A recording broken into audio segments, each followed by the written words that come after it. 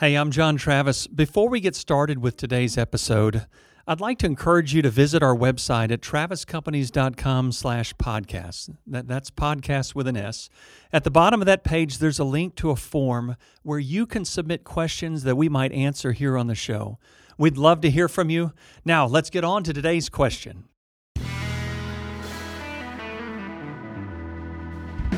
I'm John Travis, and the questions that are being asked at the moment are, what are some of the challenges that we face in our industry at this moment in this time? And then from that, what do we see happening? What's next for our progression in the industry from San Antonio, Texas? So the first question is, what are the challenges? Oh my goodness. I think what I tell people is every day you get up and we swing our battle axe and try and knock out as many orcs as we can, because it's just that kind of season. It doesn't matter if you're on the painting side of the business or the millwork side of the business. Everything that we read about in the paper or you see on the news at the moment are very real challenges. So, for example, supply shortages and materials, even now, and I think today's the first week in April. If we order something, it may have used to a year or so ago taken, a week to get, 2 weeks to get. Now things may take 8 weeks, 12 weeks. So we've got to order now for things that we may not get till the summertime in order to man a job. And it doesn't matter, who would have thought the day that we would have the same challenges when it comes to paint. I mean, some of the specialty hardware on millwork, you're like, okay, I can kind of understand some of this. But even getting paint for a period of time there, we could not get regular latex eggshells or even latex flats. But even as the market has kind of come back a little bit better and some of these plants have come online and they've kind of figured out some of the supply chain and the delivery issues, even now getting dry fall, some of the harder epoxies, some of our specialty catalyzed finishes that we use in finishing wood and the like, those we have to order much ahead of time. So material shortages are a deal. The pricing, the inflationary pressures right now are off the charts. If you call and get a price quote, even this week, I got a price quote last Friday. Today is, I think, Wednesday we're sitting here, and already it's several percentage points more than it was last week. It's more so on certain items than others. Some of the harder to get woodworking supplies or hardwoods, some of the more challenging specialty hardware, steel, some of the stone, things like that. Some of your more commodity things are more regular in their increases, but there are a lot of them. So material challenges are a lot. How do you bid a job? How do you go to a customer and say, today when I get this plan, I think it's X amount of dollars to do this work. But if you don't build it in time, or by the time I get to the job several months down the road, the price may be up, 5 to 10% or even more, depending on the product. It's very challenging to have those discussions. We can't eat that amount. We don't have that much money in the job. How do we do this? How do we work together and do this together in this environment? So one of the things to overcome it is everything much more transparent, much more upfront, both in terms of timelines, working with architects and owners and contractors. So in many ways, it has pushed us all together in the same boat, which I think is very helpful and less of an adversarial, which, depending on the contractor and the like, in the past might happen, oftentimes rather than not. So in that, we're all dealing with it. It's part of the environment at the moment, but it is a challenge, and a challenge to constantly be in communication to convey all this. Of course, the second biggest challenge, not just equal, but probably greater, is labor. We have wonderful, wonderful craftsmen and women who have worked for us, some of them for, I've been in business 20-some years. They've been here 20-some years. Some of them I met along the way, and we've had an opportunity to work together. Others are people that have grown as we have continued to grow. And so finding those people is not easy. It's not fast. It's difficult. Finding people that want to invest the time in a trade. A trade is so beneficial. it's beneficial in terms of creativity. It's beneficial in terms of job satisfaction. It's beneficial in terms of wage. Often people that have a degree might make less than some of, or many even, in many of our craftspeople, because their talent and their ability is something to be valued and something to be grown and something to be treasured. And it's hard to cultivate. It's hard to find those people. So in this market, I guess to contrast it to times past, if you needed painters in times past, you could put an ad in the paper. Back then we did that. And you might get 20 applications by the next day, and I'll pick the 4 best ones. Now, there is no paper to put it in. But whatever service you use or wherever you tack your card to find people, you may get 1 phone call in a week. And the person that answers the call may say, I've never done it before in my life, but I'm willing to try.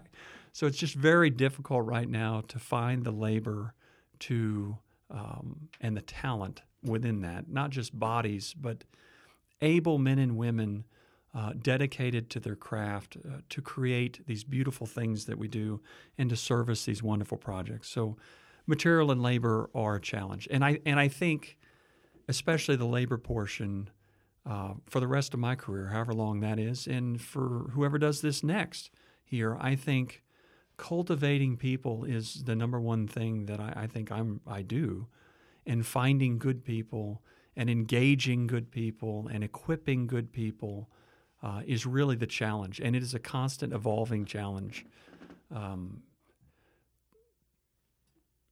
And I think that's going to be a tremendous deal for a long time. I don't know that I have anything else to add to that. Another challenge that we have in our industry is workload. We bid a lot of projects, and you never know which ones you're going to hit. And the first part of the challenge of workload is it's the porridge and the wolf, Red Riding Hood. Not too hot, not too cold is really how you want to run this thing in terms of paint projects. You have so many people that can do the work at certain times. On the millwork side, you have so many machines, they can do X amount of volume. So you're really trying to have this steady state cadence, just boom, boom, boom, boom, and not too fast, not too slow. We don't want to starve our system, and we don't want to overload our system. And so there's this constant battle in construction, I think, in general, but especially for us in terms of mitigating that risk so that we fall into the band and it's not too much, it's not too little. And that is a constant gas brake, which often is done through pricing or because of relationship, frank conversations with, hey, you need this done this point. We're going to get you in trouble. We don't want to do that. But we can do it at this other time if you're flexible. Or if not, how can we help facilitate or allow you the time to find somebody else? It is a constant set of conversations to try and make sure that we're not on a roller coaster going squee, back and forth over and over. That is a humongous challenge in what we do. And then you add to that, I think a fourth challenge is at the volume and size that we're doing, even from San Antonio, Texas, and Austin, and regionally, and we go into other states, you are impacted economically. I mean, it really, meaning economics as a whole. If the economy overall isn't doing well, or for example, take now, currently, they're talking about raising all of these interest rates to battle the inflation. Yes, we need to kill inflation. However, there is a risk as they raise these interest rates, which they've got to do. It's a balancing act, I understand. But of course there's a fear. And what we do, we build buildings. When somebody builds a building, especially on the private side, most likely they're going to go borrow the money. When they borrow the money, they're going to pay an interest rate. They know they have X amount of costs. They got to make it pencil in. And the reality is when interest rates rise and all of a sudden they're going from paying 2% or 2.5%, 3% on a note to all of a sudden they're paying 5 to maybe the way they're talking 7% at some point, of course people are going to build less buildings. They're going to move and do other things, or they're going to wait. So there is a risk and there is a challenge in what we do to paying attention to those things, to attempting to find the right selection of work for the right time in the future to try and help you bridge some of these perceived gaps. And sometimes in the past, we've been on the wrong side of that. So, for example, in 2007, when it was going from Bush, 2008 to Obama, I felt like in that regulation change that there would be a step back. The reality was, actually, I had it called wrong. It actually, in Texas here, it went forward for about a year. Then you got clobbered with everything that was going on with 2008 and 2009. So that was kind of a smaller push that was over the course of months, but we've been caught in some of those swings before. Another example is not pushing far enough, fast enough when there was a swap from Obama to Trump, or realizing that how much this would take off with low interest rates and some of the deregulation. We weren't prepared for that growth. So there is a challenge of economics at this level of we're not just a helpless boat in the ocean.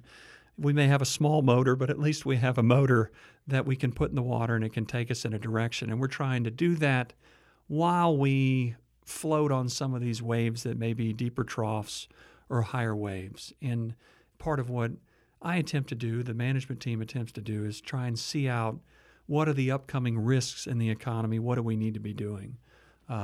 So for an example of that is, February of 20, you could see it coming just briefly, and then boom, it happened quick with COVID coming in and shutting things down.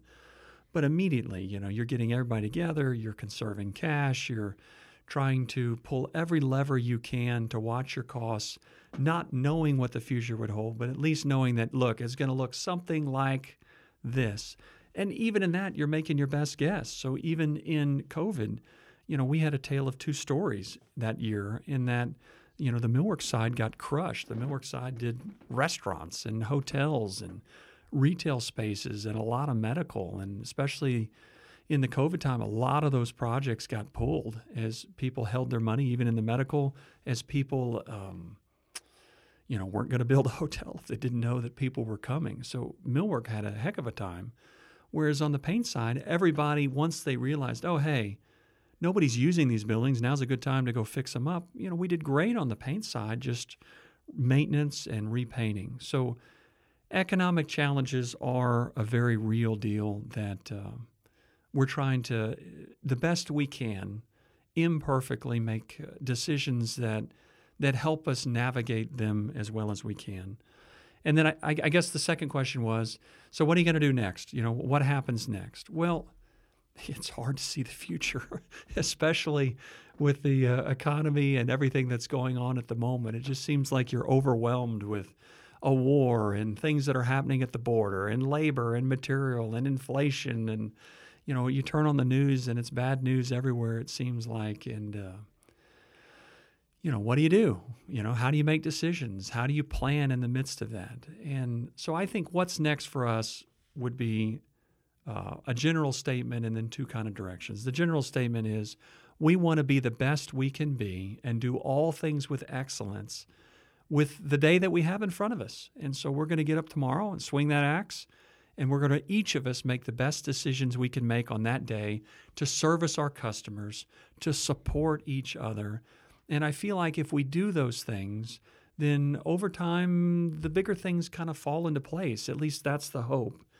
And so I think our scale, our vision moves away from years to weeks, months, even days at some occasion. We're going to shrink our world to tackle what's in front of us. And really that becomes what's next tomorrow. I think beyond that, on the painting side, our desire is to stay in the San Antonio area and to do that well. We travel within an hour, hour and a half. We want to continue within that zone to continue a over 100-year tradition of servicing our customers well, solving their problems, taking care of things, doing and leaving good quality products that we can be proud of, the customer can be proud of, and that can last for a while. That's on painting. That's what we want to do there. We want to service this place that we've been blessed to be in, this region. We want to do that well. On the millwork side, probably a little broader horizon, in that one of the things you can do on the millwork side is you can make things and you can ship it anywhere.